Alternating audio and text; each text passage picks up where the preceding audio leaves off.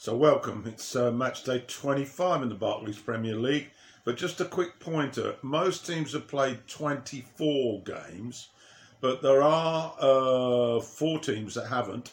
Aston Villa have only played 22, and 4 other teams have played 23. They are Spurs, Everton, Southampton and Leeds. That was prior to the kickoff on Friday night.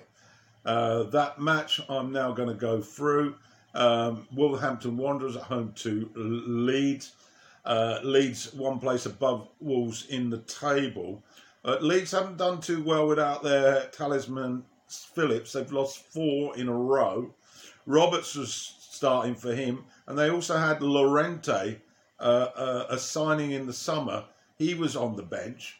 For Wolves, notably, Cody was making his 100th appearance for the club in the Premier League. So to the action. Now, 10 minutes on the clock. Semedo had a shot from distance, but it was easy for the Leeds keeper, Meslier. A minute later, though, Meslier had to be much more alert to deny Neto. Great strike from him. He had to tip it round the post. 19 minutes up the other end, Cooper, the first of a number of headers throughout the match, following a Rafinha free kick. But it was easy for Patricio. 26 minutes, Wolves getting quite frustrated with the Leeds attacking prowess, although it did fizzle out on this occasion. And then 28 minutes, Neto fed Semedo. A better strike for him this time, but again Meslier blocked the effort. And so we got to the break goalless. Into the second half then, 62 minutes. Patricio had to be alert. He made 2 good saves from Leeds' efforts from following a Rafinha free kick. He seems to be their specialist at that. But a minute later, Traore down the other end, bearing down on the penalty box, hit a thunderous shot that hit the post and bar, rebounded back and hit the keeper, Meslier, on the back, and it bounced back into the net. A bit fortuitous, but great shot, 1-0 to Wolves. From then on, there was a lot of pressure on the Wolves goal, and Cooper had a couple of efforts with his head, but the keeper did well to deny him. Bamford powered through on goal late on and finished with aplomb, but it was ruled out for offside. And in the final minute, Costa shot straight at Patricio. Anyway, got to the final whistle, and Wolves have jumped above Leeds now. Full-time score, Wolves 1, Leeds 0. So it's time for Premier League round-up time, Saturday's action. First match at St Mary's, Southampton at home to Chelsea, the early kickoff. 6 straight defeats in the Premier League for Southampton. They're on an appalling run, so they really needed to turn that round. Chelsea wanted to maintain that top 4 position. Rotation by Tuchel, that seems to be the way it's going to happen at the Bridge at the moment. Odoi on the bench, which was a bit of a surprise for me, but Abraham back up front with Werner. Southampton, they were without Armstrong, but Minamino starting again, his loan spell from Liverpool. And off we went, and basically the first quarter of this match was totally dominated by Chelsea. I could hardly saw Southampton in Chelsea's box in the first 25 minutes, but they couldn't make any purposeful chances really. Early on, 5 minutes, James fed Alonso coming in at the back post, but his effort was on the volley was well wide. 15 minutes, another attack by Chelsea, but basically easy for McCarthy. And 32 minutes against the run of play, Southampton amazingly took the lead. This followed some neat play in their half, and a great through ball by Redmond cut the Chelsea's defence apart. He found Minamino, who's free, and some clever work by the Japanese created a scoring opportunity, and he glided it past Mendy, and that was 1-0 for Southampton. 38 minutes, an Alonso free kick found Zuma, who did actually work McCarthy, but that was about their only threat as we got to the break. 1-0 then for Southampton. Second half, and nothing much changed. Chelsea, and once again having all the possession, but there was what I would consider to be a lack of sharpness at the last third. And although they were creating an opportunity, there was nothing at the end of it. On 50 minutes, Werner was put through on the left, and he pushed his effort wide. He was under pressure, but he should have done better. And then on 52 minutes, once again, in the Southampton box, and this time Ings mistimed a tackle on Mount, and it was a clear penalty. And Mount jumped up and took the penalty and scored. One had a feeling that it might have been a more experienced taker, possibly Werner. But Mount took responsibility. I do like this boy. I think he's going to be in England's side. After that, really, Mount had an effort on the free kick on 56 minutes, but it came to nothing. And once again, the rest of the half, it was Chelsea in controlling possession, but not firing up front.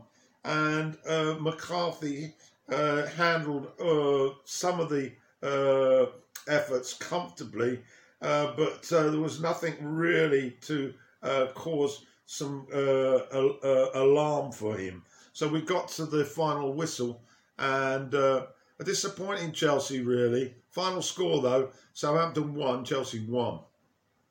Up then, Burnley against West Brom. Of course, West Brom was second from bottom. Burnley are just out of the drop zone. They're currently a fifth from bottom. Team news, the club captain, was back for Burnley. Brownlow is in for Brady.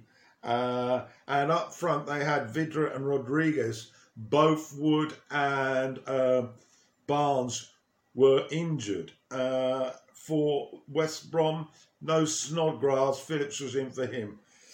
This was generally a pretty disappointing affair. Pereira stood out for me for Fulham, for West Brom rather. On 3 minutes, he had a free kick, but it was easy for Pope.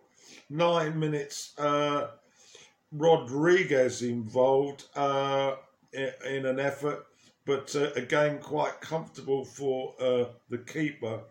On 22 minutes, another shot from Pereira. He had quite a few throughout the game, and he looked West Brom's best player by a long stretch. But again, Pope denied him. And then there was an incident of handball on 29 minutes by Ajaja, and he got a red card for it. He pulled a man back in a situation where he was the last man. It was only just inside West Brom's half, but he had to go, and so that left West Brom having to deal with an hour with 10 men. They got to the break pretty comfortably, goalless, and into the second half, it has to be said, they looked the more likely to score. Diego had a shot on 71 minutes that was cleared off the line by Loudon, and on 72 minutes, another clearance off Burnley's line, denied Alacy. And that was about it. Disappointment for Dyche against 10 men, but Allardyce was quite with his performance of his team. However, of course, 1 point is not enough for them. But final score at Turf Moor, Burnley 0, West Bromwich Albion 0. So the main event on Saturday was the Merseyside derby, Liverpool at home to Everton. Some interesting stats with regard to this contest. Everton hadn't won at Anfield since 1999, and they hadn't won anywhere since 2010. Liverpool, 3 losses at home. The last time they had 4, I think they didn't have any records. But interestingly, Liverpool were unchanged from the team that performed so well in the Champions League. Everton, Holgate was in for Mina at the back, and James was back. Sigurdsson on the bench, with Lewin, who had a slight hamstring issue, so he was just put on the bench, and Iwobi was there as well. 2 minutes, that's all it took for Everton to go in front, and it was a piece of quick thinking by their Colombian star James, who fed Richarlison, and he motored into the box, and a cool finish was far too good for Alisson, and that was 1-0. 18 minutes, Mane laid a ball off to Firmino, but he shot wide, and then on 21 minutes, an Arnold effort was tipped away for a corner. But we got to the break. Liverpool pretty disappointing, really. 1-0 for Everton. The second half action, and again opportunities for Liverpool for Mane. Keita had come on, but Mane again easy for Pickford. And Mane headed over a minute later as well. Firmino shot over on 72 minutes. I assume you're probably getting a picture of this. Liverpool were just not at the races when it came to finishing. And then eventually on 80, a break by Everton, and there was Lewin had come on, and he had a shot which was saved by Alisson, and his momentum took him through, but he was clipped by Alexander-Arnold, who was lying on the floor. It was a bit unfortunate, but Lewin was heading towards the goal and could well have scored. So he was brought down by this body in the way, and the referee awarded a penalty. And he had a look at VAR, and he stayed with the decision. Sigurdsson stepped up, put it in the corner, and the Toffees were 2-0 to the good. Well, that was far too much for this Liverpool side to crawl back. It petered out, and Liverpool 4 defeats at home on the bounce. And as I say, Everton, first win at Anfield for 22 years. So the bubbles burst. Liverpool are not going to win the Premier League title this year, and at this rate they'll be struggling to get Champions League football next season. Final score at Anfield then: Liverpool 0, Everton 2. Final Saturday match then: Craven Cottage, Fulham, third from bottom against Sheffield United at the bottom. McBurney and Jagielka were in for the Blades, as was Sharp. But it was all Fulham, to be perfectly honest, in the first half. And Gelsa, tremendous shot, went inches wide on 15. And Cavalier, 35, his shot went over. And Reed then had a shot which Ramsdale produced his best. So nothing from the Blades in the first half, but goalless it was. Second half, much the same. Lookman started to look impressive. He had a shot on 46 that Ramsdale saved. And it was inevitable with Loftus-Cheek certainly playing his best game for Fulham. He had a couple of half chances, but eventually on the hour, Lookman on the left cut inside, and a touch of class from him and it's a whiz past Ramsdale into the net for 1-0. They should have added to it after that, although Stevens did have a shot saved by Aliola, and there was an instant I didn't see that Wilder felt really warranted a penalty of an infringement by the Fulham goalkeeper. But once we hit the final bell, so to speak, Fulham had once again won a close encounter, but definitely vital 3 points for them in their fight against relegation. And Parker was absolutely delighted. Wilder, however, pragmatic as always, just said, we still make too many mistakes. So final score then at Craven Cottage, Fulham 1, Sheffield United 0.